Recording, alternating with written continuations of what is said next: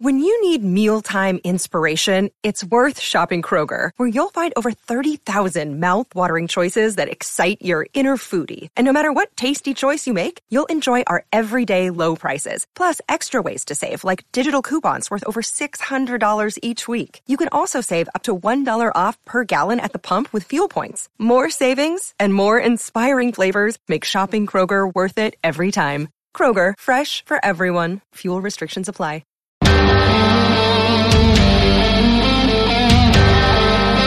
For all hard rock, heavy metal bands needing worldwide exposure at affordable prices, Online Metal Promo PR is taking bands from the underground to above ground.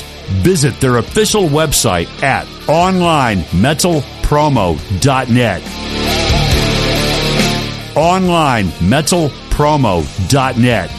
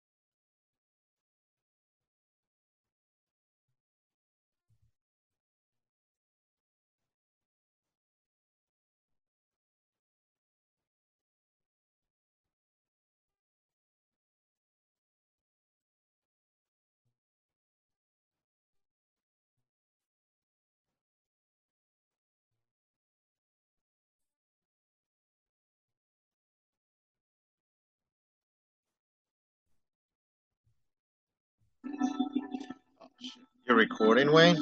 Yes. Let me stop this. All right. We're not live, so that's okay. Oh, okay. Well, it's still. We don't need any monetary bullshit. Anyway, how you doing, man? Not too bad. Are you into the Black Crowes or no? Yeah, actually, I have all their albums. Yeah, well, this is a live one. I just got this not that long ago. I can't see. Hold on a second. I didn't have the screen on. All right. Oh, yeah, I remember that one. It's way better than the studio album of this version of it. Yeah. But I love live albums, so that's me. So very cool. Well, okay. I must have got bit by something. Well, yeah, I remember that album. It wasn't too much on there. I don't remember liking really. I like it live, but the studio version passed by me. I don't remember anything off at the studio, other than Goodbye, Daughters of the Revolution, which I guess is a standout track on here. Anyway, I don't think it's one I'll listen to very often, but probably not. Yeah. And I refinished that Bon Scott book, so we'll be ready for him whatever century he comes on. I actually wrote his publicist the other day, and apparently he's away again. So, well, I didn't realize I had read another one of his books. He wrote a book on the Youngs, the Youngs family. Okay. Yeah. Yeah. And I didn't realize he wrote that. Then he wrote this book on Bond. I don't know why he only focused on the last 3 years of his life, but I didn't really get to read too much of it. I started reading the book, and I showed you a picture because I was reading it while I was away. Yeah. And I got through all the new stuff that he added in there, but I just started getting to where the old book started. Yeah. And I just didn't have time to go back to it. I don't totally buy his assertion that Bond wrote the lyrics to the album. I mean, yeah, You Shook Me All Night Long. That one, yes, especially the melody. Yeah. Back in Black, maybe the song, but I don't think so because it kind of mentions Bond and death, Right. I got 9 lives. Plus, Bond was a clever writer. Given the dog a bone, he would have never written that. Right. What do you do for money, honey? No. Right. Let me put my love into you. That's not even subtle. No, he would have never written anything. Right. I love those songs, but that's not, Yeah, it's not his style. So. Yeah, I think he wrote the melody of Rock and Roll Ain't Noise Pollution, but I'm pretty sure he didn't write the lyrics of that either, just because of the, lyrics. Right, You know, right, rock and roll ain't no middleman. It makes good sense years ago. No, that's not him. right. Yeah, probably not. But I really got to get through that book because it was pretty interesting when I first started reading it. So, It it is interesting. And if he lived that way the last 3 years of his life, my God, his whole life was just, you know, right. it's Yeah. kind of sad because he was you could tell he was kind of I don't think he was going to quit AC/DC. That's a bunch of crap. I don't believe Angus and Malcolm were ever going to fire him. They loved him too much, Right, of despite what he course. says. Right. But I do think that his alcoholism definitely probably pissed him off, as it would anybody. Right. Yeah. Yeah, It's like especially the door. if he was Yeah. doing it as bad as, everybody says he was. Yeah, I could see. Well, he had to be because he's gone, Yeah. So Yeah. it's probably the same thing with the Doors. Those three guys love Jim, but I can't imagine dealing with somebody like that, drinking like that. That's Oh just, yeah. Yeah, yeah. it's no Yeah, I good. don't. Yeah, I don't. How do those guys even write songs? I mean, I have no idea. yeah, I don't drink, and the very few times I did, I really don't care for it too much. Then we went away with some friends one time, and the our friend's wife made me a drink, and she just yeah. mixed every single thing in there. I drank it, and when you're not used to alcohol, you just feel like you're hot, and you Oh just want to yeah, be yeah. left alone. You get so annoyed. I couldn't imagine functioning like I that. used to drink heavily, but I didn't function Yeah, at all. yeah. So Let alone, yeah. I guess alcohol and drugs that they were taking too. I guess that helps. I don't know. I'm not into that stuff. So I guess these men just live that way since they were kids, and you know, the difference is Bond wasn't a troubled man like Jim or these other guys you read about. right, He just was an alcoholic, and that made him trouble. right. Boy, did he love women, though. And for Yeah, a little guy, he had a lot of good-looking women. right. Yeah. Hey, you got something in common. But me and Bond, Yeah. uh, I do okay. I do. I don't like these headphones. I can barely hear you. You want to switch them out? It might be my. Yeah. No, it's these. You know what it is? I have these headphones to record with. Yeah. They keep all the sound out, so like he can't hear like the clicking and the music that I play to Oh, okay. with those. But now those headphones are kind of breaking. I was at a yard sale this weekend, found these. The woman wanted $5. I figured they're Audio Technica, so they got to be somewhat good. They kind of work, but then I heard back on the recording, I can hear the click track through the headphones, so they're no good. Oh, that's a little too good. Yeah. Yeah. Well, no, that's not good at all because I could hear it outside of the headphones, so that's Oh, you can hear it outside of the headphones. yeah. And it's supposed to be noise canceling, and that's not noise canceling. Oh, you play with a click track? I didn't know that. Yeah. I hold on. Is that for recording? Oh, I'll wait. I don't like to play with the click track, but now that we've been doing this new band, and Alex has been because he mixes and edits all the songs out, he does everything with the click track. So it's easier for him to do the click track, and it puts everything on a grid. So if something needs to be moved, it's easier for him to deal with it. So that's amazing.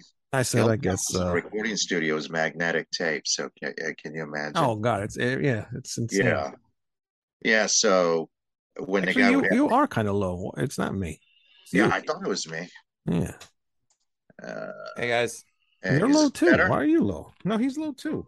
I'm low. Yeah. No, you're low, not low. Oh yes, if I was low, it'd be like this. Hello. maybe it's me. Hold on. Oh, what is this? Well, I mean, I'm low because Anna's got to go to bed in a little bit. It is you. It is him. All right. I turned the computer down. All right. Let me try the headphones back again. Hold on, man. Lou, everything good? Yeah, man. Just been. So I was supposed to have the day off to plan vacation tomorrow with the family, and my job. There was a deadline today for something, and like part of my job involves doing closed captioning. Oh, okay. So now something new that they added onto that was segmenting content in Adobe Premiere Pro. So my partner mistakenly did the closed captioning before she was supposed to segmentize it. So when she gave it to me, it was all like it was just shit. So I basically not only had to do my work, but redo everything she did. So I took a 4-hour video, condensed it to an hour 30, and I'm at the last 13-minute stretch of closed captioning. So I hope So you I didn't get saved to your do progress. anything for vacation today. So I think when you're off this thing, you're gonna back to work. Back to work, and I also got new riffs that I got to send to Alex tonight to put in sequence. So that's okay. I mean, thankfully the supermarket opens at 6 a.m. here, so if I need to get anything for the trip, I could just go there. So, and Well, the packing my guitar luggage. stuff isn't that important. I would just go do what you got to No, do. but yeah, but like, dude, I mean, come on, we got thought. I know, but you're only gone for 3 days, right? Yeah, I know, but I You mean, can wait. Mark and Alex and George are really excited because we're on a roll now with really good stuff. So, It is what it is. I mean, I don't want to let the band down. It's all right. Don't I sacrifice your life for Yeah. it. But Manny, Yeah. don't get the wrong idea. I absolutely love what I do, but the problem is, like with any business, the clients are assholes. Yeah. See, I don't love what I do. I just do what I do because I have to do it. I've been in. I don't. You since we're not on the air yet. I'm in banking, so Right. yeah. So which surprises people when they learn that about me. Probably because I look like this, but whatever. You know. Well, I mean, do you work remote or do you go into the No, I office? work from home. I work from home. All So right. yeah. No, I don't do client interfacing. I have a few times, and I just get client. Oh, like cool your hair, like corporate America. Like yeah, the people still have longish hair, starting to look like you guys, but whatever. You know, they look like more like Wayne. I just didn't have Corporate. time to do my Yeah, hair that's today, so cool. that's why I'm wearing the clutch No, hat. no, that I like that hair like that, all standing up. See, that's cool, Look man. like Ed Grimley, I must Yeah. say. You look like Lyle Lovett. Oh, God, Oh, that's like man, man, Lyle the Lovett. ugliest man ever Wait in a minute, music. that ugly man married Julia Roberts. Do that for So like all of like 5 minutes. doesn't matter. I wasn't married to Julia Roberts for 5 minutes. Yeah, well, Dennis Rodman was married to Carmen Electra for all of 2 minutes. Does that count? Yes. Boy, these lights are shining off my head like crazy, huh? I He should was wear a hot hat. at one point, Well, but it's she still probably looks because good. you polished your head before That you looks came on better. the air, which better. Anyways, so I Yeah. got new CDs today, gentlemen. All New right, let's do CDs. let's All do right, that let's live. do it. Let's do it live. All right, so Wait a Manny, minute, I I'm think not live Wait, yet. you're wait. not live. Let's do it live. All right, we'll do it live. We'll Fuck do it it. live. Just a little, intro to the show. All right, new CD Wait a time minute. first. It's not on yet. Done. Redirecting to YouTube. And This is a I think we're process. on. We are on. Are Cool. we on? Go ahead. So new material today, Manny. I think you'll appreciate this, but I had this CD in my younger days, and I really enjoyed the.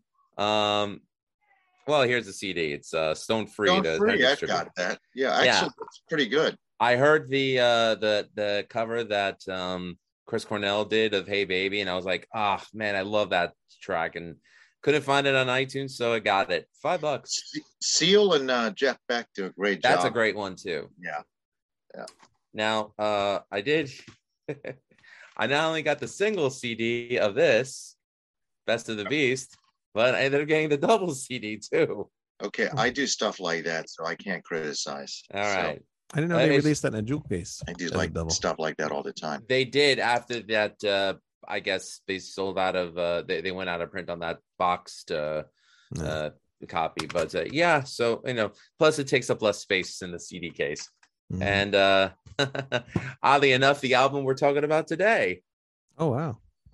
because this is the only version of the album that's got All Fired Up, which was Hmm. supposed to be on twin turbos, but never released. So the 30th anniversary of Turbo, not on it, that song. So Oh well. I don't think you're missing much. what's that? I don't think you're missing much. Well, it's $5 on Amazon. Finally, Amazon that's has not something bad. affordable. Although people do not like these versions with the silver thing around them. Why is that? Yeah, why is that? Because I like them. they're okay, but the remaster is a little Tinny? Why is that? tinny sounding. Yes. And there's new ones now. Then apparently they sound better. Well, actually, yeah, all those remasters that they did. Yeah, which I stream all of them, but like, I mean, there are certain reasons why I purchase out of print stuff only. Yeah, is because most of the time it's cheaper. Well, not only that, print, no, not really. Those are more expensive. Yeah, I'm sorry. Yeah, but I mean, like this one had like the one track that's not available anymore. So to me, it's like, okay, that's valuable right there. I mean, to me at least. Yeah. But I ended up finding a copy of Seventh Son, the Castle version, which is currently en route from France. Oui. Very cool. I was able to get all those at some point. When they just came out, I had like maybe 4 of them. I could see them all right behind you. You're wrong because they're over there. No, it's right behind you. No, Judas Priest. The Judas Priest ones are right there. Yes, that's what I'm talking about. What are you referring to? Iron Maiden. Oh, the Castle reissues. Yeah.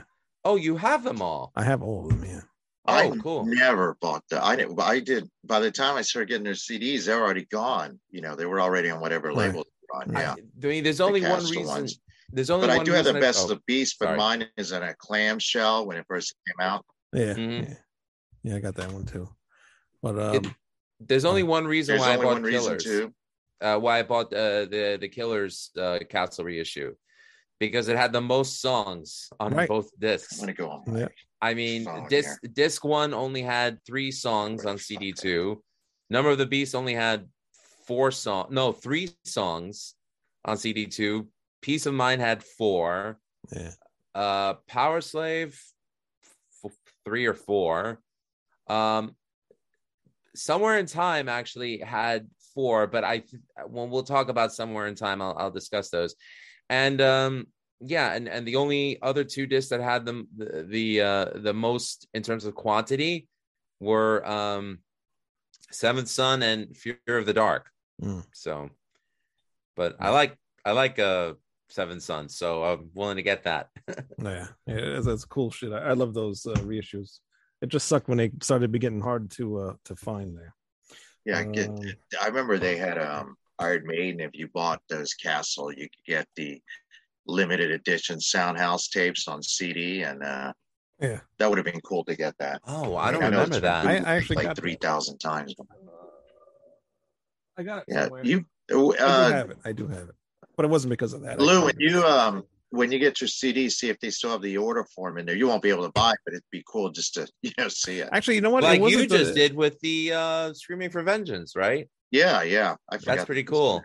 It wasn't for the Castle reissues. It was for the other reissues, the ones that had the slipcase on the CDs. Oh, see, I didn't get those either. I got one of those, but that was it. Is that the one that came with statues of Eddie? No, that's the ones where that was Walmart. That was the ones where they came with like extra videos on the CDs. Oh, that's right. CD-ROMs. That was a big thing for like 3 minutes back then. Yeah. It didn't last. To me, the songs are of the highest quality. So it's like, give me more in terms of quantity of musical outputs. I don't need all that extra stuff. Right. Besides, I have my Eddie. You do. Oh, I bought one of those this week. It's up there somewhere. But, oh, very cool. Yeah. I think Wayne's got them all. Of course. Yes, of course I do. Come on. Yeah, I got some CDs. See, he's got a room for that. I don't have. Not really. I'm running out. All right, what you got? It's really bad here. This is actually. I wish Greg was here to see this because he knows Tom Croxton. Tom Croxton. He was in the band. Actually, he was in Impaler, and he was with Thor for a while. The drummer. But this is his old band from like way back in the day, and they just re-released this album. It's called Acheron. I never heard of him either, and then he posted about it, and I checked it out on YouTube. Never heard of him. And it's a re-release, so I grabbed that from him. Tom Croxton. Go friend him on Facebook and get a copy. I'm going to try going on my phone. I'm having an unstable internet connection here. Oh yeah, we know how well your phone went last week. I see. I think he's coming off fine. Yeah, it's not bad here. Manny, it's coming good on our end. Okay, then I'm not going to fuck with it. Yeah, you're fine here. Nope, there goes our monetary. I got to stop cursing. Go ahead. We're not monetized yet. We're we're on 180 subs away from it. Right. We need to be because we're fucking cool. Anyway, go ahead. And we're cooler than a lot of people on YouTube. Other vidcasters, Manny don't like you, and you know what? We side with him. Yesterday, I got to hang out with our singer, Alex Rapetti. Alex Rapetti of the Mighty Tension Rising. Yep. And our friend Stan. We went out, and Stan wanted to go to Looney Tunes over in Babylon. And usually I don't really buy much because I don't really need too much stuff. But I knew there was a couple new albums out that I haven't bought yet. The new Creator. Oh, I wanted to get that one. The new Yorn Land. I thought they just put one out last because I bought it. Creator. This one just came out like a few months ago. Not that Creator long ago. seems to put out a lot more Hate stuff Uber than the Alice. So yeah, because no, I've got it was live.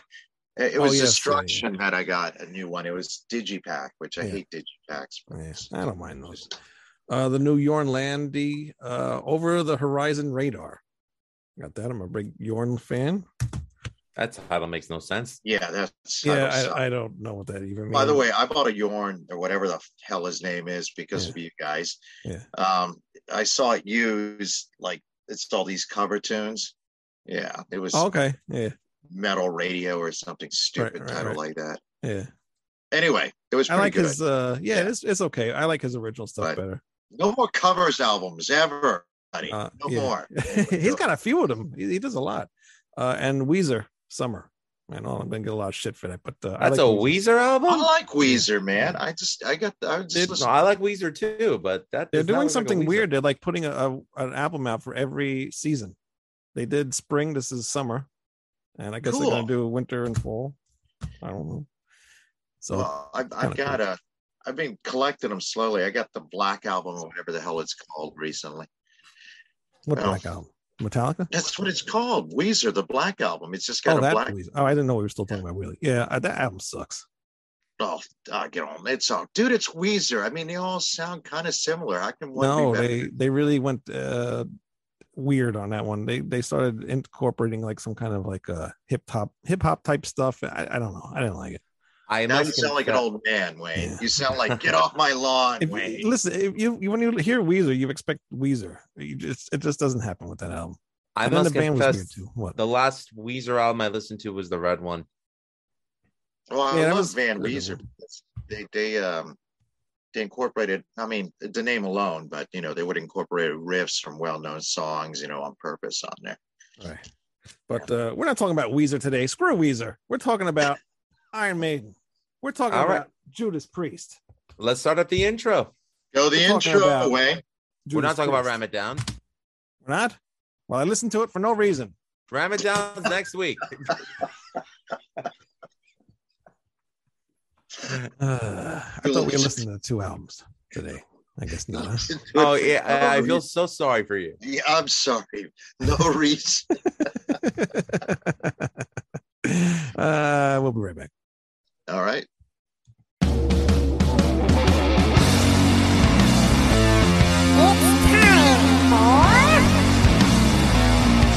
It's time for Red Salad Radio with your hosts, Wayne Newman, Greg Narvo, and Lou Mack.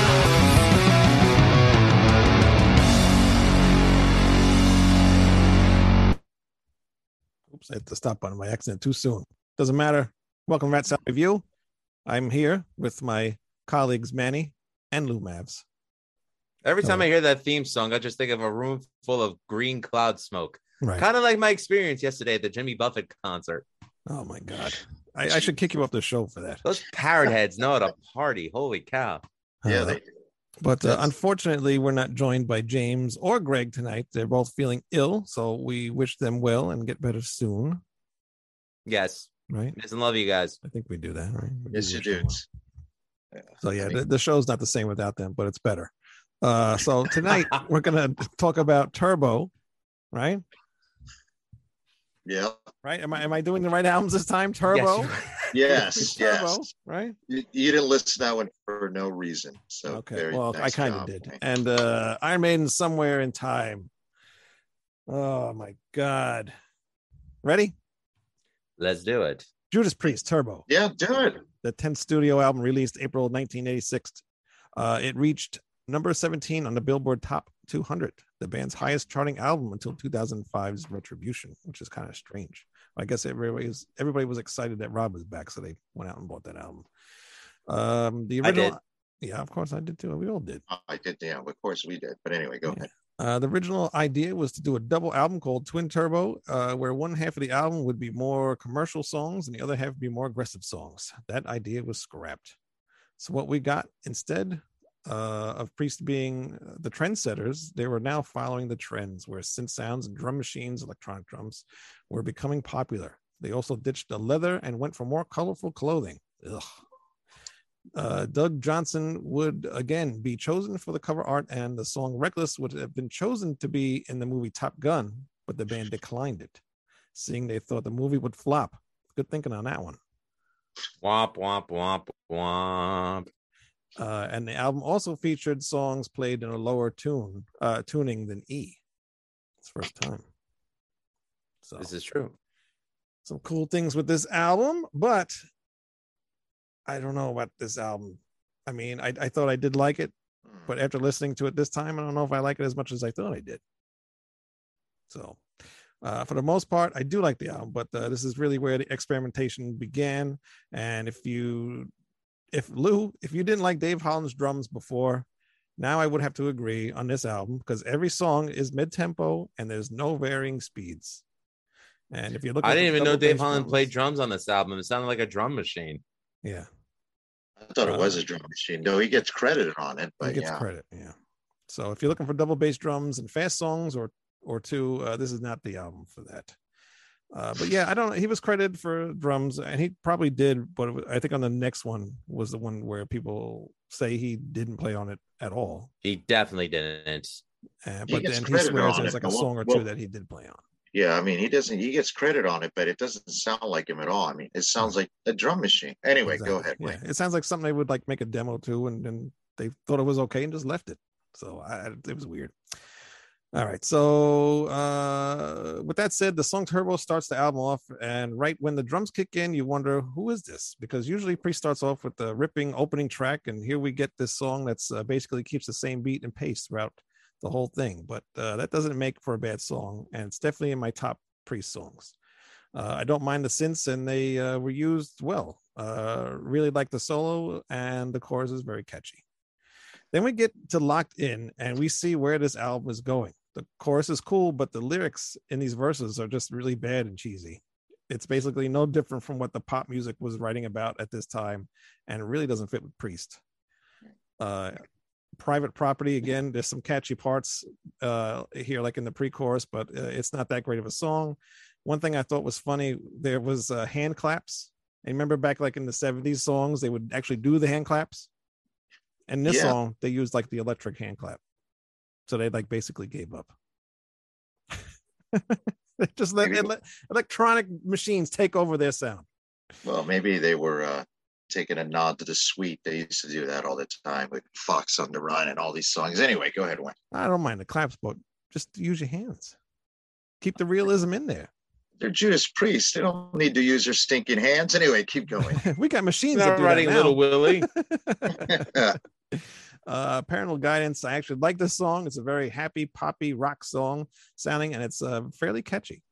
Rock You All Around the World. Now they made another anthem yet again. But instead of trying to do some chanting type thing like they did in the previous ones that they've done, this one's actually a song. I think it finally worked. Even though it's really repetitive, I'll take it. It's a fun song. Out in the Cold, I like this song as well. Wild Nights, Hot Crazy Days, this song is okay. Again, I hear a lot of AC/DC influence, especially in the verses. Reminds me of something from the Brian Johnson era. Hot for Love, I can give or take it. Reckless, the best song on this album, and another one of my top Priest songs. I love how Rob sings on this, where he changes his pitch in the middle of the lyrics. Also just a catchy song all around. Sucks it had to be at the end of the album, but it's worth to wait for it. And they ended the album on a high note. Manny. Okay. Well, when Turbo first came out, I was 15 or 16, and at first I hated it. What was amazing is the people that liked it, like my then girlfriend, Her Preppy Friends. These guys had no use to Judas Priest till then, and it worked. Right. Not just the music, but the look, because they were, like you said, they changed their image a little bit. It was still leather, but it was really it was glam metal or pop metal or hair metal, whatever you want to call it. I bought it anyway, and I grew to like the album because I saw the tour. But that being said, I used to, I've had mixed feelings on it, but overall, I like the album. The title track, Turbo Lover, is great, still in their set to this day. Mm-hmm. I don't know, that song shouldn't work in their current set, but it's good. I like it. Locked In, like you said, it's like, if you're curious to hear what Motley Crue would sound like with Rob Halford fronting it, well, you got your wish. Locked In actually is a decent song. Lyrically, again, they're really going for the prize. They're really going for that radio play. The lyrics are dumbed down. You got me locked inside your love, Lord. Anyway, Private Property. Again, I like the song, but the lyrics, it's missing that tongue in cheek. Actually, it is tongue in cheek because, you could tell Rob Halford is just not taking himself seriously. Right. No, hands off my private property. Which is pretty funny, actually. Yeah. Overall, not a bad song, but you can tell these guys, again, we're going for radio play. Parental Guidance. I kind of like that song, though I shouldn't because it's so stupid. Right. Here they are, 30-year-old men singing, no, we don't need no. I hope not, Rob. You guys are 30-year-old men. But that being said, it was, I think, written in response to the PMRC that was still going strong. But again, it was written for the kids, literally, not their older audience. It was written for the kids. Right. At the time it worked, now people forgot it was a single. Yeah. Rocking All Around the World. Oh my God. It's a better anthem song. It's they finally got something that's kind of singable. That's like saying, she's like the hottest woman in the royal family. It doesn't count. Well, actually, they have some hot ones now, but not before. It's better than that other song from the last album, Defenders of the Faith. I mean, come on. Oh, yeah. Okay. We don't talk about Defenders of the Faith anymore, that song. If that's your standard, then this is Stairway to Heaven, okay? Yeah. But Rock and All, it's okay. I think it was written by someone else, a Twisted Sister or Motley Crue or any number of those pop metal bands. I probably would have liked it better. Being Judas Priest, it's okay, Right. Out in the Cold, I think, is excellent song. That's right there where they show their songwriting chops. Yeah. And it's got an emotional kind of content to it. Mm-hmm. It's mature. It's well written. It's definitely Judas Priest, and they make that sound work in there where it's still pop metal-ish, but it sounds like Judas Priest. And I think that's the only time. Hot Nights, Crazy, whatever. Hot Nights, Crazy Days. Yeah. It makes me think of Crazy Nights from Kiss. Not as good. I prefer this to Crazy Nights. Really? Oh, I love Crazy Nights. Yeah, the song. I love Crazy Nights. Talk about repetitive. I like it too, but I don't want to hear Judas Priest singing about Hot Nights, Crazy. Right. But what were they trying to get, a song on Miami Vice? That song sucks. Hot for Love. All right, Rob, we get it. You're a bit horny during this tour. Well, actually, before they recorded this album, Rob went through a lot of problems, and especially with his boyfriend or whatever, committed suicide and everything. He went to rehab because he was alcoholic and drug addict or whatever. Yeah. So it's like the Happiest Priest album written around the darkest circumstances. Right. Maybe it was therapeutic for him. Who knows? I hope so. All I know is I'm glad Rob Halford got out of it to the other side. But Hot for Love, it's an okay song, but it's definitely an album track, and I would definitely consider that a filler track. Right. And Reckless would be a great song with better production. The only thing that really, in my opinion, kind of hurts it is the production. I mean, that whole album screams 80s. The whole album is definitely aiming for rock radio, and much to the credit, it succeeded. So overall, Believe it or not, I like the album a lot more than I thought I would, especially revisiting it. I do enjoy it. It's not one I'd reach for very often, but for what they're trying to do and for what it is, it's pretty good. I would say it's better than most of the pop metal, hair metal albums that were out there. But being Judas Priest, being good isn't good enough, and maybe that's the issue. Lou. All right, so I remember long time ago, back in 1986, when both of my brothers owned copies of this on cassette. And, you know, I remember listening to it and, you know, thinking to my 6-year-old self, I'm like, it's almost like Judas Priest made like a kid-friendly pop metal album. Made kids pop.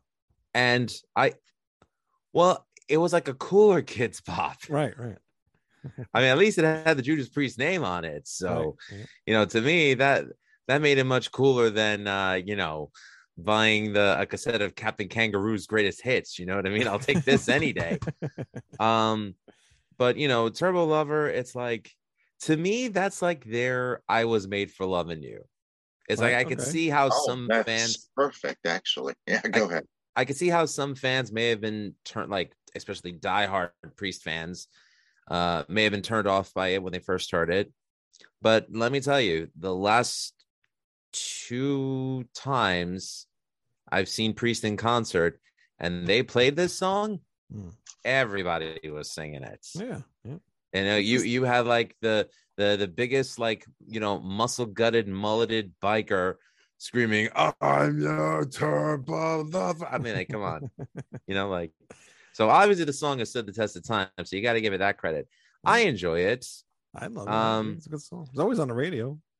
Personally, I don't know if I would have chosen this as the opening track. Maybe the opening track on side 2, but not on side 1. What would you switch it with? Yeah, what would you have selected? Out in the Cold. Oh man, ballad. Yeah. What's that? It's a ballad, though. It's a crushing ballad. Let me tell you, on the Priest Live album, when they opened with this, it sounded amazing. Yeah. And I'm so sad that the last time Priest were in New York, they did a 2-night stand at I think it was a 2-night stand at the Paramount in Huntington. They brought it back. And it's funny because I was like, okay, if I go to see Priest this time, it'll be my 3rd time seeing them on the same tour. So like I'd already seen the first 2 legs. I'm like, if I see the 3rd, you know, is it really going to be that big of a difference? Yes, it was, because they played Out in the Cold. They played Halls of Valhalla. So I was pissed because I didn't get to see those. But yeah, I mean, Turbo Lover, it's not a song that I could take or leave. I'll definitely take it. Is it one of my favorite Priest songs? No, but, you know, definitely, you know, definitely a good Priest song. Locked In, cheesy, but, you know, everybody likes cheese. Who doesn't like pizza? It's all good. Private Property, pass. So Parental Guidance, you mentioned the music video, Manny. I remember seeing the video. My cousins taped MTV onto VHS, and this was one of the videos that was on it.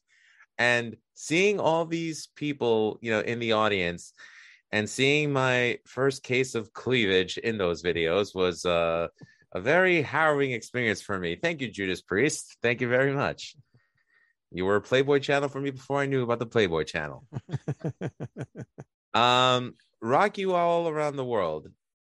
I actually like this song. I think it's a better anthem than Take on the World or United or whatever they tried to pass off on Defenders of the Faith. My favorite Priest album, mind you. I think that's Wayne's take on the song too, right, Wayne? It's a better anthem than what the ones they tried to make into anthems. Yeah, they finally made one that makes sense. Out in the Cold, my favorite song on the album. It's funny because this album came out in 1986 when hair metal, I hate using that term, so I'll just call it pop metal. Yeah, you know, it was at it wasn't at its apex, but it was definitely like right between the middle to the top of that what's the word, that trajectory. And And if you think about the bands that they, not that they were touring, I think they actually toured with Dokken. Funny enough, Wayne. Yeah. But you think about the other bands that had material out at the time, Motley Crue still hadn't done Girls, Girls, Girls, but Poison had just come out with, Look What the Cat Dragged In. Kiss was already, they're still touring behind Asylum. And, you have one of my favorite movies actually came out from in this year, a movie called The Wraith, which is the only Charlie Sheen movie that I could ever really watch from start to finish. I don't count Ferris Bueller's Day Off because he's only in it for 5 minutes. The Wraith was about I guess you could say like a ghost that came back from the dead to chase down the people that killed them. It was basically The Crow with a Dodge Turbo Interceptor is basically what it was. and it was cool because an album like this would have been a perfect soundtrack for it. Because it had like that futuristic car look and violence and car crashes and it would have fit. And but On the Cold I love. One Night Hot Crazy Days, it's a dumb song, but I like it. I exactly. Yeah. Wait, you like it because of the vocal? Because Rob Halford does sing his ass off on that song. Is that? Well, I'm a sucker for melody. Well, that definitely has a melody. Yeah. And to me, it's like, even if it's really well thought out, or even if it's boneheaded dumb, to me, if the melody speaks to me, I will like it. And it could be, a harder edge band doing lighter material or a harder edge band doing, whatever. I mean, if I find something valid in terms of the melody, I will like it. And I do like this song. Hot for Love, man, and Reckless, good closer. So I love Reckless. And you brought up 1986, so Tesla's first album, David Lee Roth, Eat 'Em and Smile. Mm-hmm.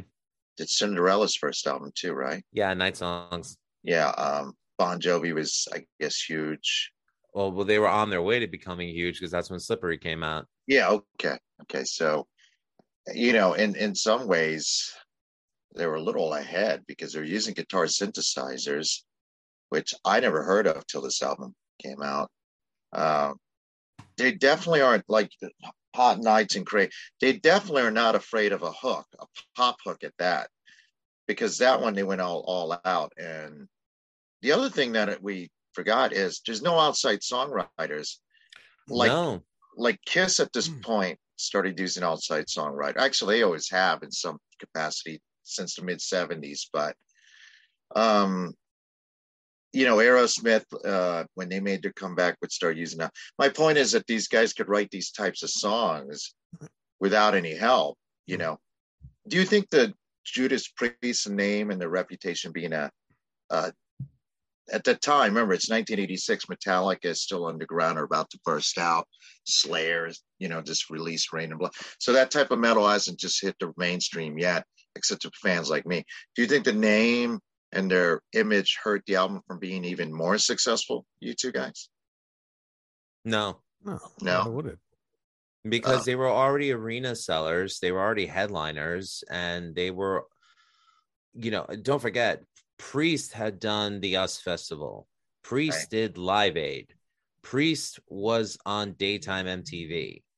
There was no there's no getting huger than that makes sense. At that point, no. I mean, and they had gold and platinum records, right? So I mean, at the time, it wasn't just how many albums you sold, but it was also how long did you stay on the Billboard Top 200, and they were constantly touring the States. So I'm not saying that the album is of Dark Side of the Moon type numbers, but while they were touring behind those records were selling.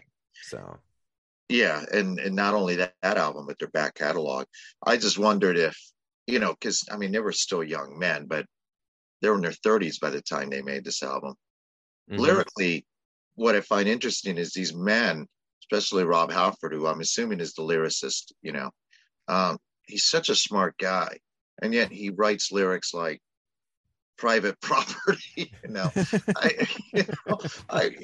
I mean, if you see him in interviews or even read his book, he's a very, very forthcoming, bright guy. He's not, he's not Vince Neil. He's a well-read guy. That's a very good comparison. I think a lot of it had to do with the record company pushing them to go this direction too. Yeah, they probably were. But they did a really good job, despite what everyone may think of the album. If you look at it from an objective point of view, forget the songwriting or whatever you want to. They did a really good job, and they did it on their own. And they used, I believe, Lou or Wayne, is it Tom Allum producing this one too? It's Tom Allum, yeah. Yeah. I mean, that's amazing that the same production team, they all went this direction. Anyway. It's funny that you brought, I'm sorry, Wayne, man. It's funny that you brought up Motley Crue because, when I hear,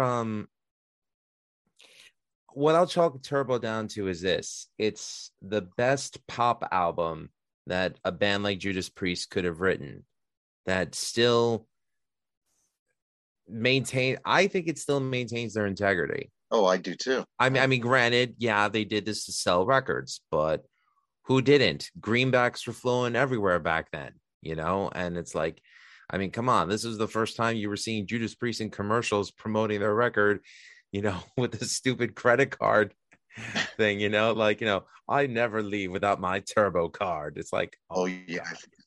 That really happened. That really happened. Yeah. You got to YouTube it. Yeah, Wayne YouTube it. It is on YouTube. But I mean, but that's the one thing that also, you could take what Judas Priest does as tongue in cheek, because when you listen to Rob Halford speak, like in interviews, I mean, he exudes wisdom, he exudes intelligence, experience. I enjoy watching interviews with him. I love the first two Motley Crue records. After that, it's like a couple of songs I like here and there, but for the most part, it's blah to me. Whenever I hear someone like Vince Neil talk, and all I hear him talk about is drinking, girls, and driving fast cars, I mean, it kind of leaves him as so one-dimensional, that it's like it's kind of hard for me to be able to relate to them on anything. Like, I'm sure I could sit and talk, J.R.R. Tolkien with Rob Halford, and we can have a whole discussion on, Lord of the Rings. I'm pretty sure I'll try to have that conversation with Vince Neil, and he asked me, where's the nearest strip club? It's like, I'm at a different point in my life where it's like, I mean, I just don't find that impressive anymore. Yeah. And when I was a kid, I do like Motley Crue, like you. And that's not strange. You don't like girls and drinking, but you like hobbits and elves. Yeah, well, that's a little weird. Talking about me or Rob Halford? You. You'd rather talk about hobbits and elves than girls. Well, I'm married. I'm dead to the world. I don't need to talk about girls. And I'm raising a daughter, so it's like, I'm done. I'm done. Well, I'll tell you what Motley Crue and all those bands sold to me was a fantasy of that life, to me, and I bought into it.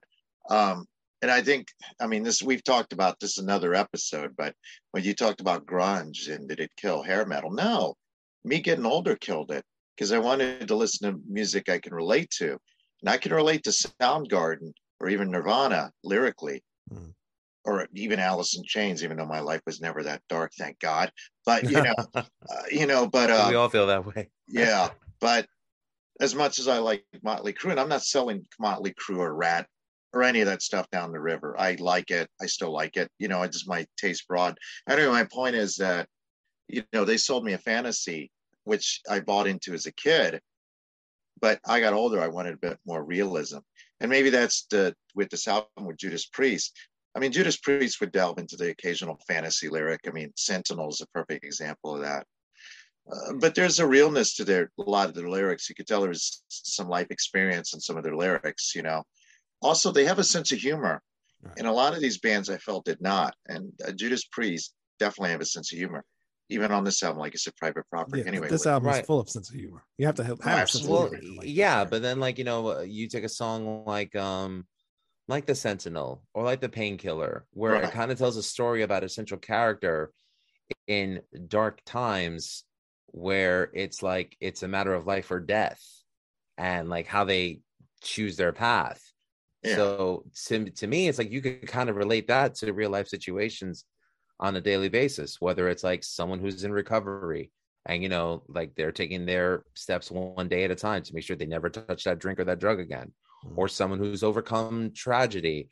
And it's like, you know, staying focused on positive things to like, you know, not go down a dark path. You know, I mean, you could take like the more fantasy elements of Judas Priest and kind of relate them to yourself, which is what I've always loved about them. Like I get empowerment from Priest lyrics, you know?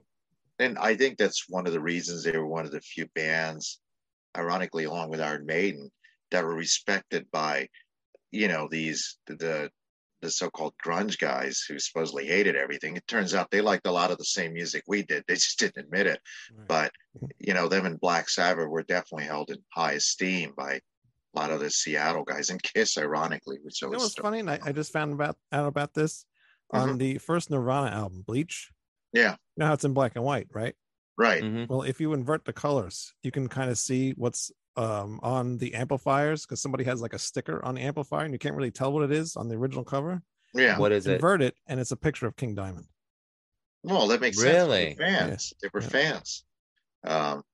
Would have never thought anybody from Nirvana would be. Well, Kurt Cobain himself was a huge fan of Celtic Frost. Yeah. So, you know, I think that should tell you something. You know, I mean, I one of the things that I appreciated about Kurt as a person, even though I'm not really a Nirvana fan, but I'm not going to deny his contributions to, you know, having kids pick up a guitar just to like strike a 3-chord song that, you know, that maybe push them to want to, you know, practice more and get better, you know. But back in '93, when he found out that Madonna was charging $50 for concert tickets, he was flabbergasted. He was like, he can never think of charging that much to perform. You know, he'd kill himself today if he saw the prices. Oh yeah. Thankfully for my Ghost tickets, I only paid for $35 each. So really? That's but it's nosebleeds, but you know, I mean, still. Well, if Kurt Cobain had lived, who knows? Maybe he would have done that Grunge of Love or something. Who knows?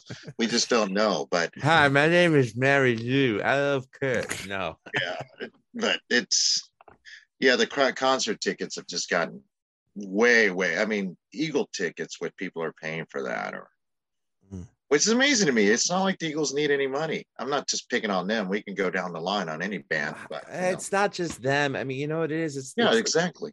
Concert tickets, it's like, you know, you got to pay the crew. You got to pay, you know, the roadies. You got to pay the merch people. You know, you're renting, excuse me, the arena for the night. So there's all these costs and whatever.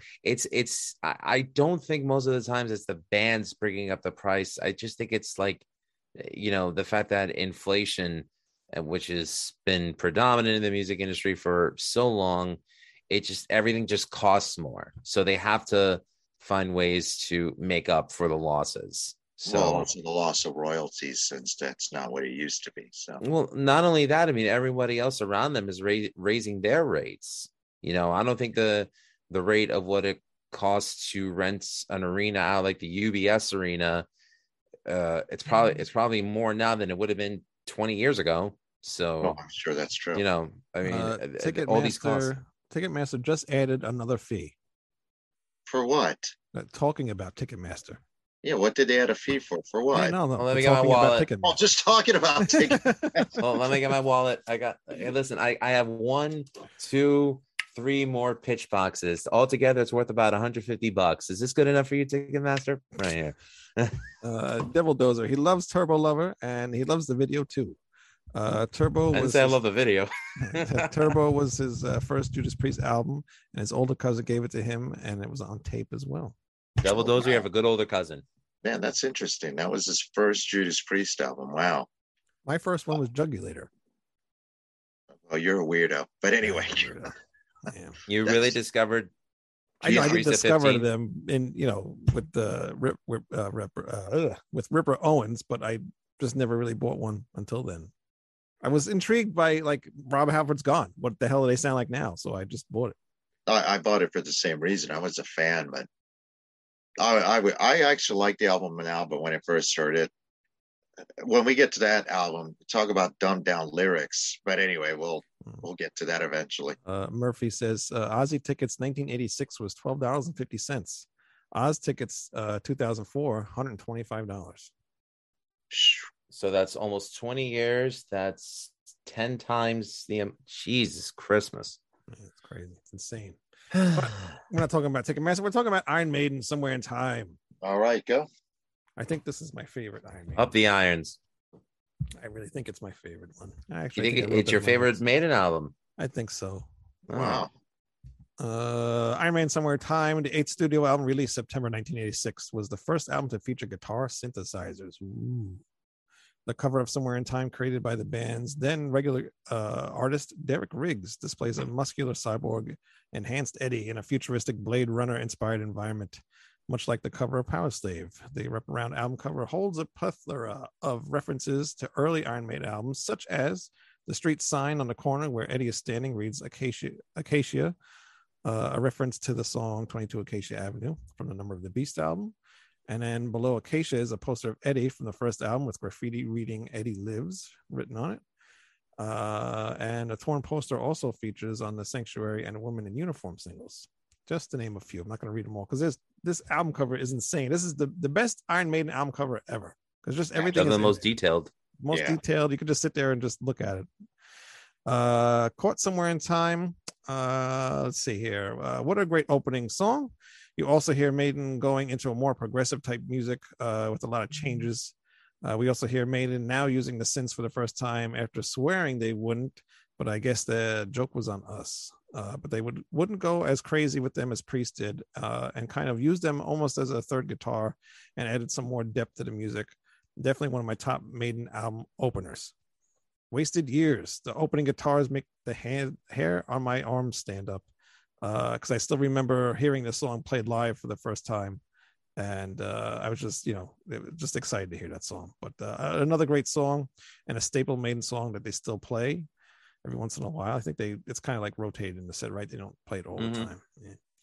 Yeah. Sea of Madness, another song I really like. Some of the off-pitch things Bruce does. I could hear James right now complaining about how they really don't work here, but they do. I love how Bruce goes off a little bit. And I really like the chorus and how Bruce sings how Bruce's vocals flow in that chorus. Heaven Can Wait, another song I can hear James bitching about because of the chorus being repetitive. But besides that, it's a great song. I like how Bruce sounds like he's trying to keep up with singing the song along with the guitars. The Loneliness of a Long Distance Runner, one of my favorite songs on the album. It's one that doesn't get mentioned much, but there's so many great parts to this song. The intro, the chorus where the music speeds up and the guitars have that melody thing going on. Then the song goes on this long journey of guitar solos in the middle, and at the end, the song speeds up. Just a really cool song with a lot of stuff going on. Stranger in a Strange Land, I'm realizing while listening to this that this must be my favorite Maiden album because this is another song that I like. My favorite part is the build up in the middle of the song before the chorus. Deja Vu. Guess what? I love this song too. Yeah, James, the chorus repeats, but you know what? Who cares? And this one actually kind of works with the title. Alexander the Great, what a great ending to the album. As if Rhyme of the Ancient Mariner wasn't enough for being a great epic track, they upped the ante with Alexander the Great. The song is shorter, but there's so much going on here, and the storytelling just works so well with the music. There are some lyrics where they felt like they were forced, but they got it to work. But we listened to this at work today, and it just reminded me how great of an album this whole thing is, and how much I love this album. I just love the sound of it. And like I mentioned, every song is just really cool. And it's actually my first Iron Maiden album that I ever got. Better than Jugulator, thank God. Well, way better than Jugulator, yeah. Oh, by far. Yeah. By far. Well, maybe. No. Okay. You want anticipation. All right. Later. Oh. All right. So it is definitely one of my favorite albums by Iron Maiden, and probably one of my favorite albums that came out of the 80s, whether it's heavy metal alternative. So you guys are on my Facebook, I like everything practically, but this is really a great album. like Judas Priest, they experimented with guitar synths, but they didn't go overboard, thank God. It still sounds like Iron Maiden. It's definitely a progression from the previous album. Just great songwriting. Wasted years, lyrically, even as a young kid, don't waste your time searching for those wasted years. Realize you're living in your golden years. I mean, anyone who says that heavy metal or hard rock is a negative influence on its listeners, I've never bothered listening to it, period. Great riff from Adrian Smith, who I believe wrote it. One of you correct me if I'm wrong. No, you're right. He did. Yeah. Sea of Madness, a great song. And I actually like Bruce Dickinson's vocals on it. I like how he's reaching for that. No, you don't think he's going to quite get it, but he gets it, know. It kind of reminds me a little bit of Ian Gillan of Deep Purple. They don't sound anything alike, but those guys are not afraid to take chances with their voices. Heaven Can Wait. I would probably agree with James if it was on here. It's definitely repetitive, but I still like the song anyway. Lyrically, it's all right. I thought it was based on the Warren Beatty movie, but I doubt it. I hope not anyway. It's not. Loneliness of the Long Distance Runner, which is based on I don't remember if it was a film, a British film about a long distance runner. One of the many songs based on a film. Unlike Quest for Fire, this is actually good. It's a really good song. Well written, and it shows the beginning, or they always had it, their prog rock influences that they've always talked about, and this song definitely displays that. Stranger on a Strange Land is a great song. Deja Vu, to me, that's the filler track. It's not terrible. It's better than filler, actually. But compared to everything else on this album, you feel like you've been here before? Yes. Do you feel like you've been here before? Oh, absolutely. Haven't you? And like I did in the episode of Screams from the Grave when we discussed this, I am not acknowledging such a stupid statement from Wayne. I did it like 6 times on that episode. Yeah, I was ready to kill you. And Alexander the Great, I think, is a better epic than one of. I still like Rhyme of the Ancient Mariner, but I do too. But that one bordered on pretentiousness. This one does not. Well, it's shorter. It's only 8 minutes. So. Yeah, it's not just they don't have, thank God, a spoken word part in it. That song was long enough for Nico to take a dive in a pool during the middle break. So it's a fact. Yeah. They were playing at an arena one time, and right behind the drum set was a pool. And Nico's like, I'm gonna go swim in this pool right now. And then, like, right as the bass line was about to break, they're like, Nico, you're back on in 1 minute. Oh, crikey. And he runs back, and he's Australian. Like, poor blimey. He's Australian. You didn't know he was Australian? I was like, crikey's an Australian thing, whatever. But anyway, so then he gets back Bloody hell would have been better. Fine, bloody hell. And then he runs back to his drum set, and he doesn't have his boots on. So he's playing and his foot sliding off the bass drum pedal. Oh, yeah. As he's dripping wet from the pool, this house is Rowdy, get me a bloody towel. And he had to play barefoot with the towel. Hey, I can get me a towel. Crikey. Overall, strong album in my opinion. Yes, Lou. Definitely. Let's just read some comments here. Murphy saw Priest with Ripper. It was killer. And Murphy says one of his favorites too, I guess, is the Iron Maiden album. All killer, no filler. As his favorite Maiden song, Loneliness of the Long Distance Runner. Yes, that is an awesome song. I wish they'd kind of bring that out again. Maybe they will one day. Anyway. They did bring it out with them when the somewhere on tour first started, but it wasn't going over well, or they weren't performing it as well as they would have liked to. So I think they dropped it in place of Wrathchild, I think, or something like that. It seems to be the go-to track every time they drop a song off a tour. I don't know. Oh my God! No, they brought back Rhyme of the Ancient Mariner. That's what they did. Oh, yeah, interesting. The only 2 songs from this album that Maiden never performed on tour were Deja Vu and Alexander the Great. So they never. Every time they go to Greece. Yeah. What's that? They never performed Alexander the Great live? Never. Oh, every time they go to Greece, the Greek fans think they're going to play it. And they're like, they start singing at them, Alexander the Great. And Bruce always has to say, no, not this tour, maybe the next one.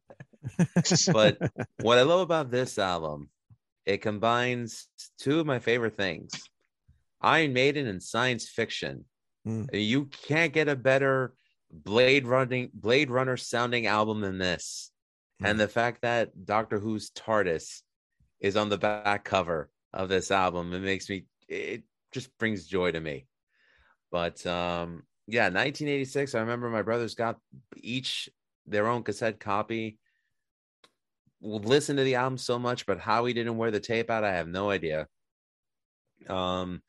First album since Number of the Beast that doesn't have one songwriting credit from Bruce Dickinson. Yeah. Oh, I didn't think about that. Was there a reason for that? Yeah, because apparently by the time the World Slavery Tour ended, he was so fried that he needed to take a break, and he was actually hoping to go more towards like a prog direction.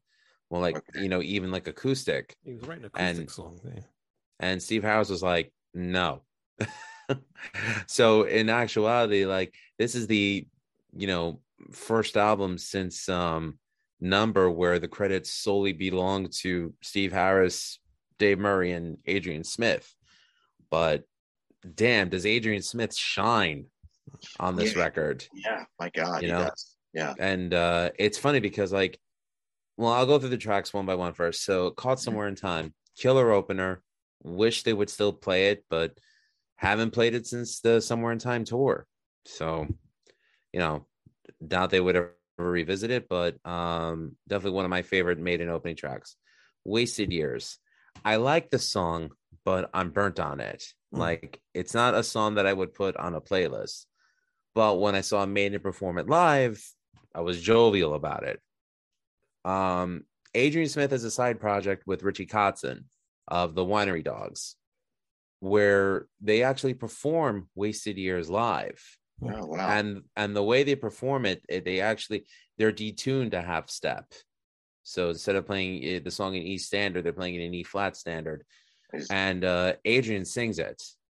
Oh, I was going to ask it. It's not Richie Kotzen that sings it on live.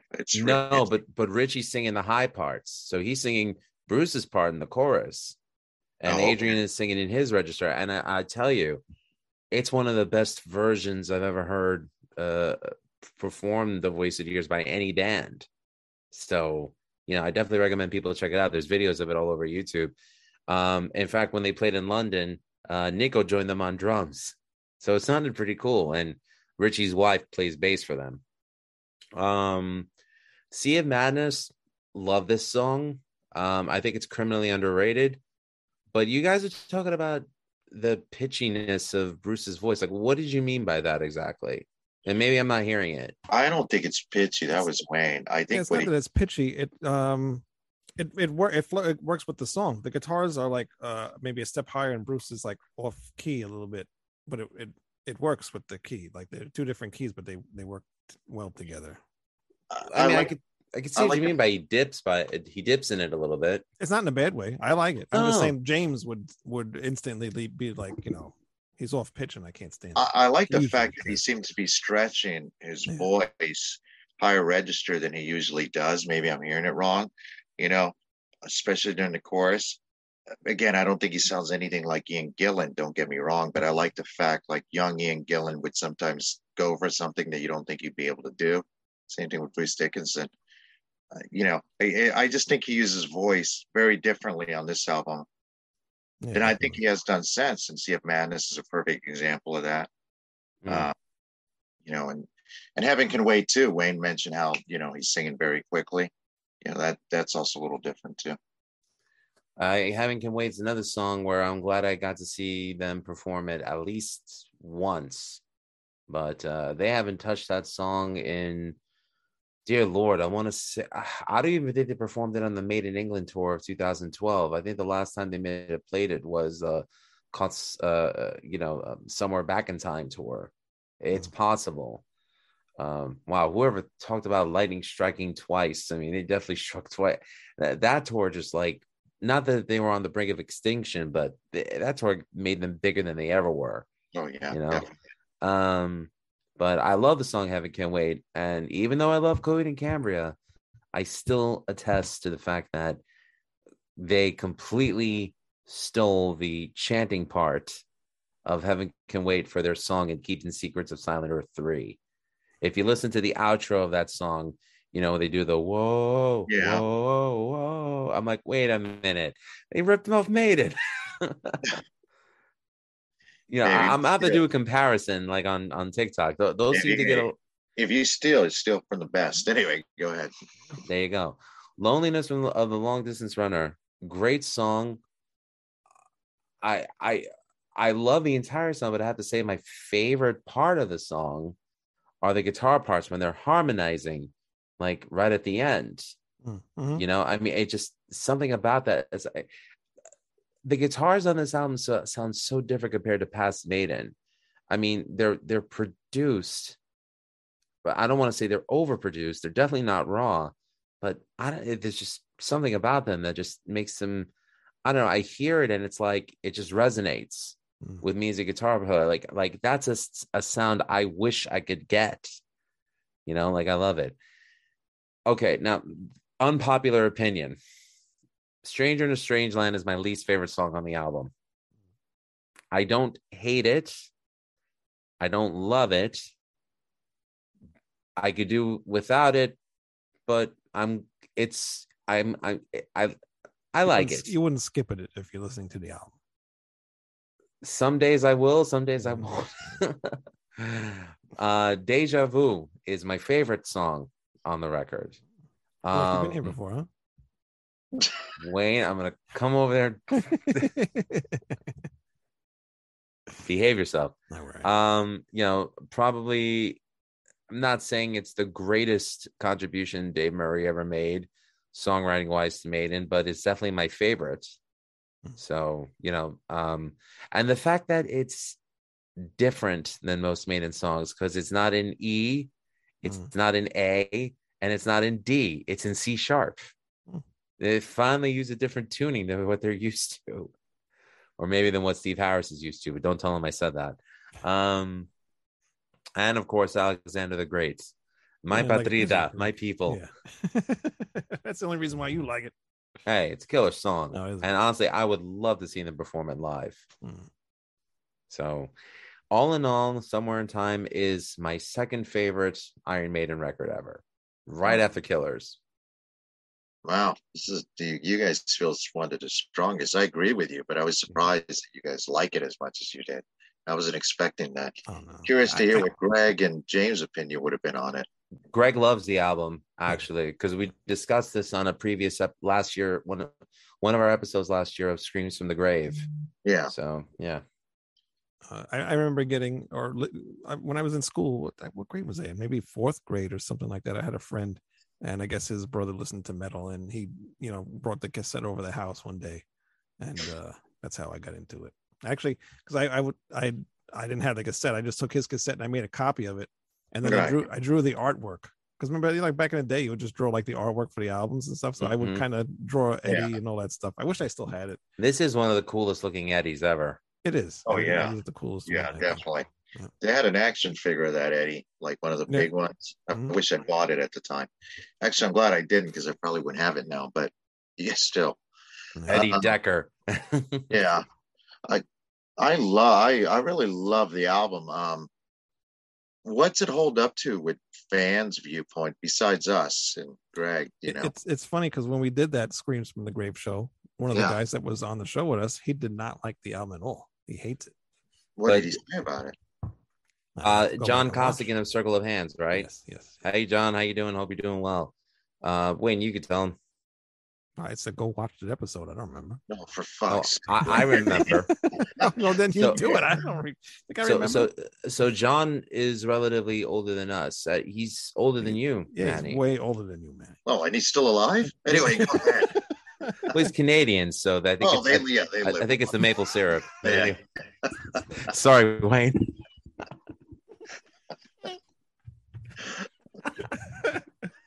They live. So maple syrup is the secret to long life. I wrote that. That is right. That is right. All that sugar does you good. Fuck yeah. Anyway, so he said that when he right around the time that this came out, he was getting more into thrash metal. So to him, Maiden even 6 years into the recording career, were becoming passe. And he was looking for something heavier, faster, and more raw. So what came out in 86 that shook up the heavy metal landscape? Master of Puppets, Rain and Blood, Peace Sells, you take your pick. So, you know, that's how he felt about it. And listen, his opinion's valid. We're not knocking it. No, it is valid. I'm just he's not the only person I've heard that from. Not about this album in particular, but you know, I was getting tired of Judas Priest, Iron Maiden, name it, you know, whoever, Ozzy Osbourne, whatever, you know, because it wasn't matching the. I was looking for something heavier. Don't know why I forgot what he said, because as soon as he said he didn't like it, I tuned him out. That's what happens. That's but you know the funny thing is when I love a band, I attach myself to them. Like I make sure I listen to whatever it is they put out. Well, you know, like even, we all three of us do. I mean, look at his look at my collection. Too, yeah. I mean, like to this day, I still listen to every new Priest or Maiden album that come out. I listen to every Animals as Leaders album that comes out, or After the Burial. Yeah, but we're unusual fans in that. What I mean by that is, if you and I went to go see Iron Maiden, and they played nothing but deep cuts, the three of us would be thrilled, and everyone around us would be bitching. You know, this is true. Yeah, I saw them when they played the what the hell's that name of that album? The one with the skull, the tank on the Matter of Life and Death. Yes, yeah, I saw that, and everybody was just standing there. The whole entire you were time. At that tour, the Nassau Coliseum? Yeah. Oh, that would have been. Was I? It was Nassau. It was Nassau. Was it Nassau? Mm-hmm. Yeah, I saw that one. It was cool. I liked it because I liked the new albums. But I did. I would have loved it. I didn't see that, but I would have loved it. You know, but it was different. Yeah, but people exploded once they wanted to play the older stuff. People were going nuts. So. Oh my god. Okay, Wayne. This is how I'll know we're at the same concert. Did somebody have a Play Classics sign that Bruce ripped up? Oh, I don't remember. Okay, because I remember that. I actually have a bootleg of that concert, and somebody did that. I remember going out for a smoke break at that concert, and some guy was like, "I don't get it, man. I paid to see Iron Maiden. I don't want to hear the new album. I want to hear Run to the Hills. I want to hear the Trooper." They told you what the tour was. I'm like, dude, they kind of warned us what the tour was going to be, and if you wanted to hear those songs, you should have been to their previous tours. And he's like, "Oh yeah, you're right," and he walked away. And I'm like, what an idiot. It's just it's not. I mean, we're using Iron Maiden, but I've heard people like Elton John or Paul McCartney, and we're not even talking about the same genre of music that, you know, they play a new song and, you know, the audience makes a beeline to the bathroom or get beer. Right. Yeah. I think that sucks because I like my artists. A matter of fact, I don't like that bands don't record new music. I wish when the Police toured, they had made a new album behind it, but that's me, you know, or anybody, you know, See, that's interesting you make that point, because I'm glad I got to see the Police play their old stuff because I had never seen them. However, were you at that show too at the Giant Stadium?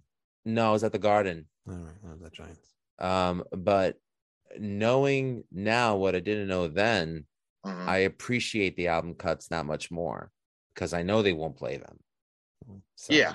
Well, yeah. And I mean, I was just using them for an example. Don't get me wrong. If I had an opportunity to go, I would have been there in a heartbeat. I just didn't get a chance to go. But I just think it's interesting. I think we're unusual fans. I mean, obviously there's a pocket of us that buy new albums from new artists, but I think we're unusual in that aspect. But again, I've said a million times, I don't think we're just metal fans or music fans that have, you know.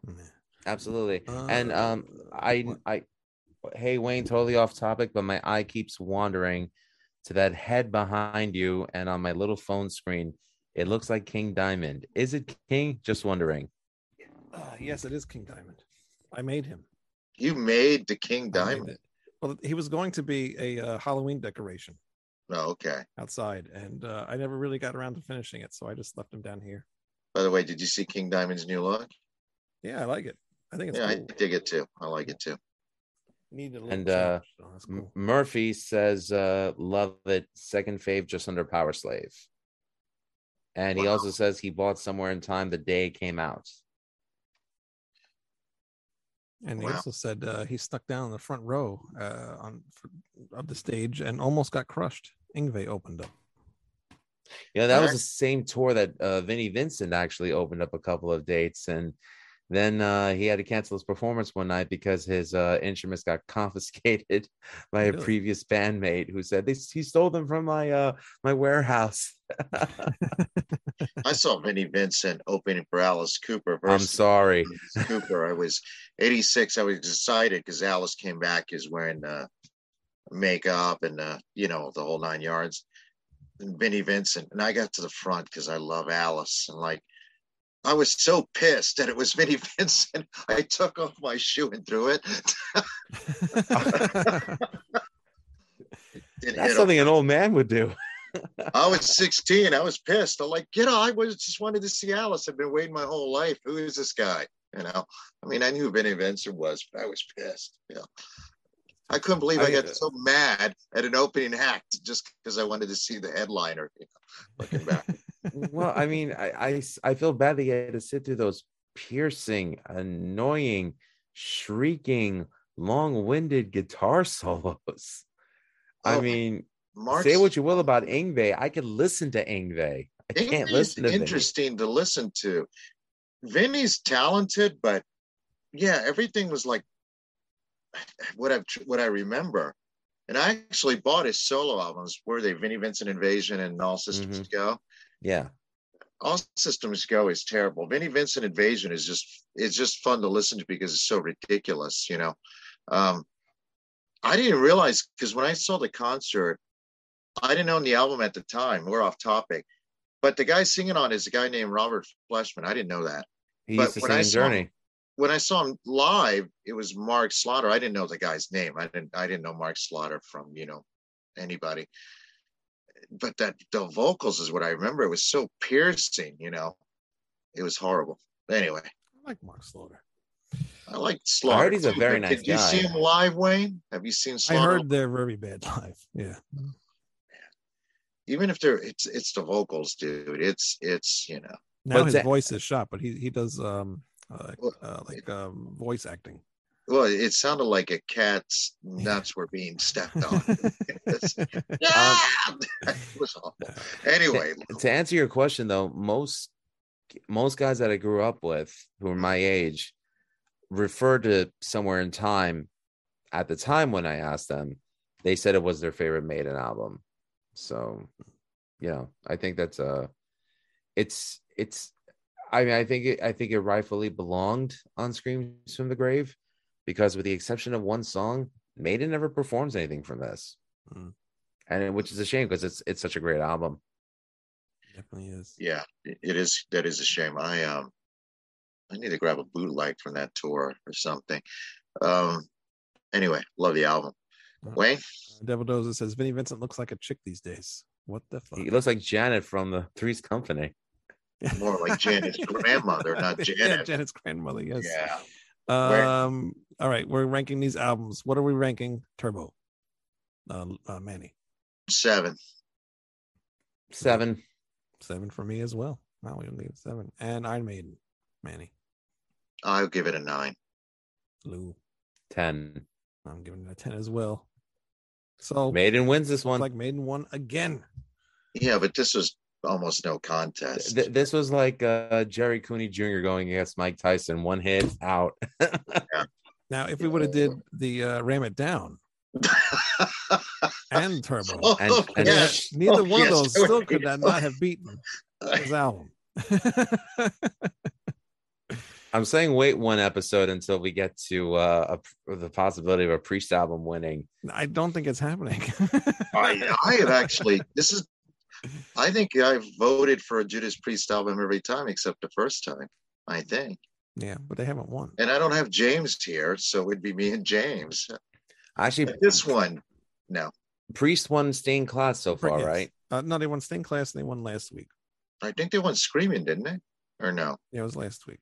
No, I think what? Where's my notes? Oh, they did. That's right. Okay, so Priest got 2, Maiden got 4, and I think Defenders would have won.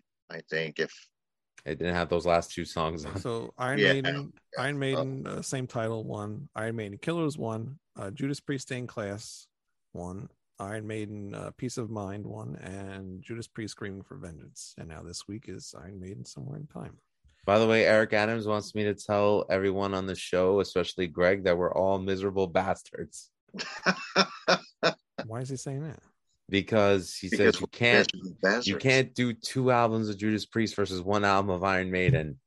Why? It's fair, because Iron Maiden's better. No, Judas. No, it's not a matter of that. It's not a matter of that. You know who's better than both of them? Motorhead. No, just kidding. I love Motorhead, but I love Motorhead. All right. So what's next week's show? Ram It Down versus Seventh Son of a Seventh Son. I wonder what's going to win that one. Should we even bother doing that one? All right. What do you give Ram It Down, Manny? 2. Lou? 1 for Blood Red Skies. Oh, yeah, it is a good song. We'll wait till next week. We'll wait till that. Actually, we just spoiled it. Lou, you or Wayne, you guys said this is supposed to be a double album. I kind of remember that. I thought so too. I'm glad you brought that up. Ram It Down part of that, or was it songs or? So I actually have it on a playlist here. These are the songs that were supposed to combine Twin Turbos. So you have side 1, which is all 9 tracks from Turbo. All right. Side 2 was supposed to have been All Fired Up, which was a bonus track released on the 2011 remaster of Turbo. I don't remember that song. Red, White, and Blue, which is on the re-release of British Steel. Prisoner of Your Eyes, which is on the re-release of Screaming for Vengeance. Oh, Christ. Turn on Your Light, which is on the re-release of Defenders of the Faith. And off the album Ram It Down, Hard as Iron, Love You to Death, and Monsters of Rock. Heart of a Lion, which was never released by Priest until it appeared in demo format on Metallurgy. However, they gave the song to Racer X, and it appeared on their Second Heat album. And Halford actually did a version of that song on Live Insurrection, which was his first live solo album with his band Halford. There are 2 other songs that were never released. And those songs are called Under the Gun and Fighting for Your Love. So even with Twin Turbos, I still say Somewhere in Time would have won. Definitely, but Twin Turbos actually would have brought the album down, in my opinion, because a lot of those songs, Red, White, and Blue or whatever, they can stick that song up their ass. What was the other one? Prisoner of Your Eyes. Yeah, they can stick that one up their ass too. However, let me say that I think Heart of a Lion is probably the greatest song Priest ever wrote that they never released officially, like a studio version. I love the Racer X version of it. I love the Halford version of it. And to me, the demo, I'm just like, oh, I would have loved to have heard Priest do it. It sounds incomplete. It sounds like what it is. It's a demo. It sounds like a working demo. Yeah. Well, it doesn't really sound that different than Racer X's version, and Racer X's version was complete. Yeah, but Racer X probably had a budget of like $200 to record that album because they were on Shrapnel Records. This is true. I think that if Shrapnel had Roadrunner's budget, they would have been a bigger label. Oh, absolutely. Did you ever hear that Steeler album with Ron Kill and Yngwie? I did. Yeah, so I don't know if Yngwie's telling the truth or not, but basically he said they just pressed their demos and threw it out there. I mean, I don't know if that's true or not. But. Well, Yngwie also kind of poo-poo stuff that wasn't 100% his involvement. And Steeler really wasn't his band. It was a band that he joined. Yeah, I think he wrote one piece of music on there. Yeah, there was something to do with visa issues where he really wasn't allowed to play rhythm on it. So he was kind of ghost credited as a soloist. So that's not him doing the rhythm guitars. He's only doing the leads. Well, that makes sense because there's a lot of songs like, wow, I've never heard him play like that. And it turns out I haven't. Anyway, so... Mega69.com. Tired of being alone? We'll help you. Yay! What? Tired of being alone? You'll help me be alone? Okay, thanks. Go away. Yeah. Unbelievable. It just never stops. But yeah, I mean, I do love Heart of a Lion. And there's one other thing that I forgot to mention. Yeah. The B-sides that Maiden released during Somewhere in Time, I definitely bring this album up a notch. What were the B-sides? I don't even know. There was a song called Reach Out that when Adrian Smith and Nico were on break from Maiden, they did a band called The Entire Population of Hackney, which basically consists of old members of Adrian's old, former band Urchin with Andy Barnett of the band FM. And that was a song that they did, and Maiden covered it. It was one of the two B-sides on the Wasted Years single. The other song they did was called The Sheriff of Huddersfield, which is sort of a knock on their manager, Rod Smallwood. And again, Adrian wrote the music for this because it used to be an Urchin song called Life in the City. So they made it all about Rod Smallwood, and it was making fun of him. And you hear Bruce doing a Yorkshire accent. It's pretty funny. On the Stranger in a Strangeland single, the B-sides were Juanita, which was a cover. Funny song about a dirty girl. Yeah. And there was also a song called That Girl, which Andy Barnett wrote for the band FM. So you have two versions of one song. One's like a pop rock version that FM did, and Iron Maiden's version. Iron Maiden's version is just like, wow, if this is Maiden writing a pop song, it would have hit number one. It was that good. Like that's how highly I think of it. So, you know, again, the quality of production, the quality of songs, you know, the musicianship, it was there. It definitely peaked here, in my opinion, for Maiden. Wow. Well, FM is like really respected with their ARO sound overseas. Over here, nobody cares about them. Anyway, Wayne, I think it's that's a it. shame. It is a shame. But you know what's not a shame? What's that? We'll be back next week With Ram It Down. with Ram It Down. And That's the shame. that is a shame. And Seventh Son of the Seventh Son. What's going on with you, Lou? Any shows coming up? Well, I just actually did an interview Monday with a company called Moneybag Sodas. Okay. You want to take an idea who's the brand ambassador for this? Somebody we would know. Somebody from a band that we love, respect, and covered two of their songs. Mr. Gene Simmons of Kiss. Oh, wow. Really? Yes. I had to thank Michael Brandvold of that. And Michael, I'm sorry. Normally it doesn't take me 2 months to edit one episode, but you know, it's been a very trying 2 months. Other than that, I'm going on vacation tomorrow with the family, so looking forward to going to Dutch Wonderland, hopefully running into our bass player George. So yes, what's that? Where are you staying? I'm not telling you. What room number? Room 213 with my bunkmate Jeffrey Dahmer. Anyways, very cool. And yeah, other than that, you know, just I have no life. This has become my playground right here. These three things right here. And I don't have any. Actually, no, I have Mike from Metal Thrashing Nerd Podcast, and what's the name of his band? Infernal something. I'm sorry, I forgot. Infernal Tyrant. It's not Tungsten, right? Is it? No, it's not Tungsten.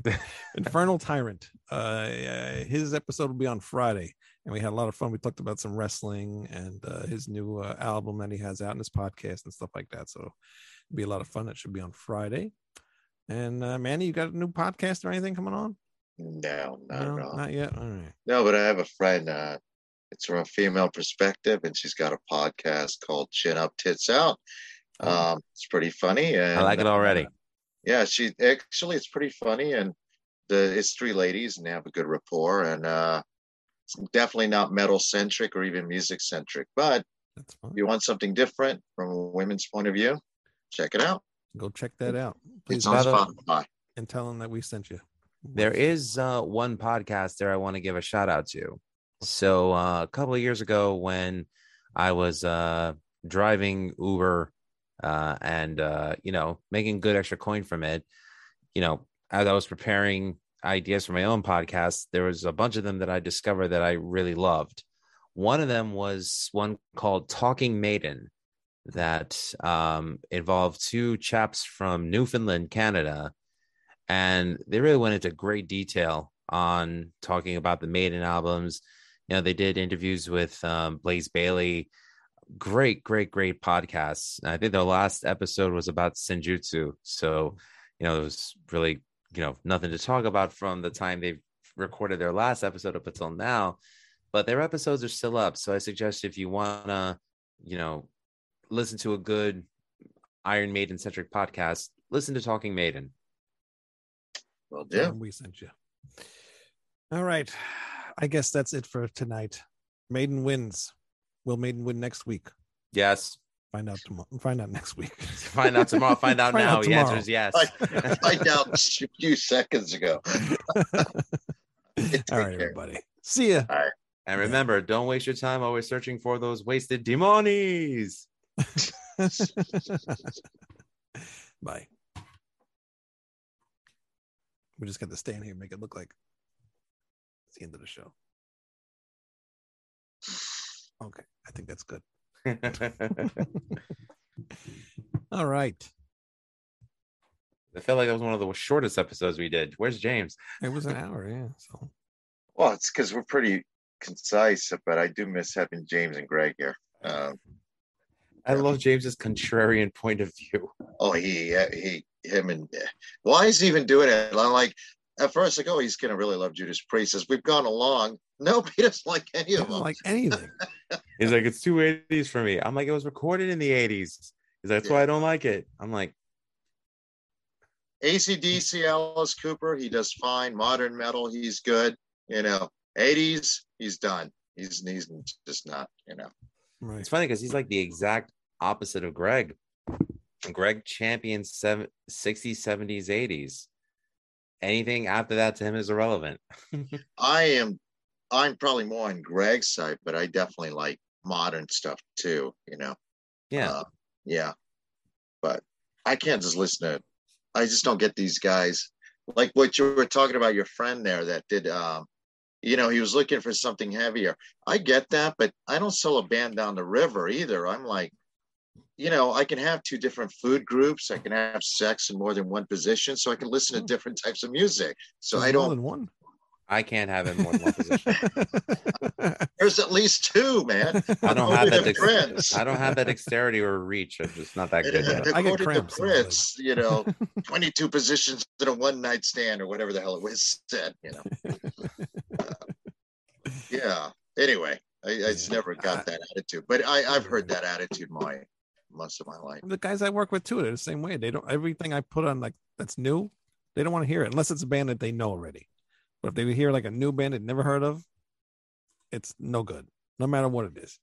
Yeah, I can't stand that. I don't either, and I wonder if it's just people our age, well, my age, because I'm older than you guys. But I don't feel I'm that way, you know.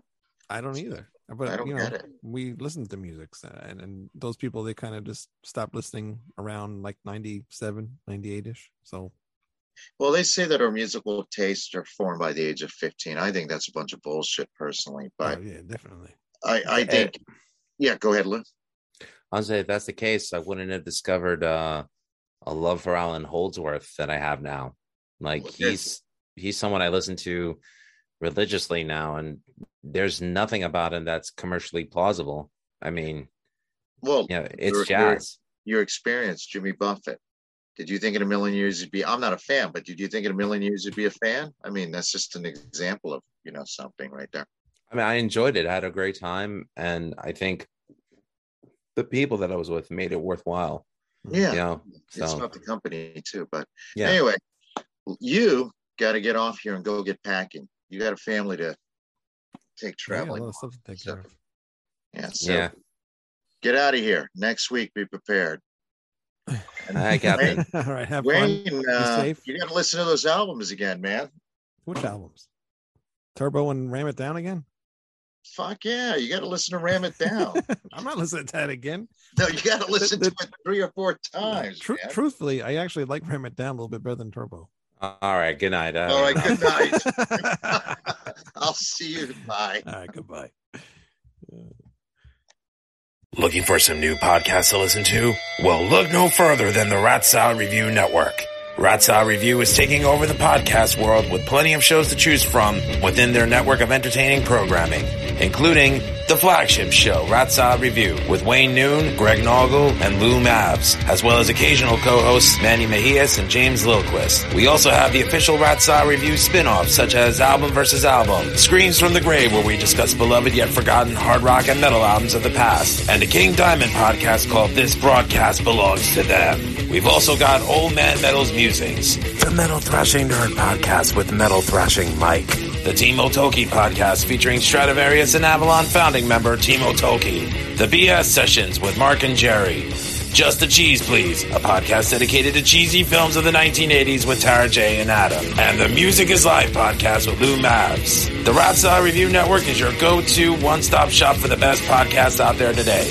Go to ratsaladreview.com for more info. And to find out where you can find, follow, subscribe, and comment on YouTube, Facebook, Instagram, TikTok, Twitter, and all streaming platforms. The Rat Salad Review Network. We're taking over.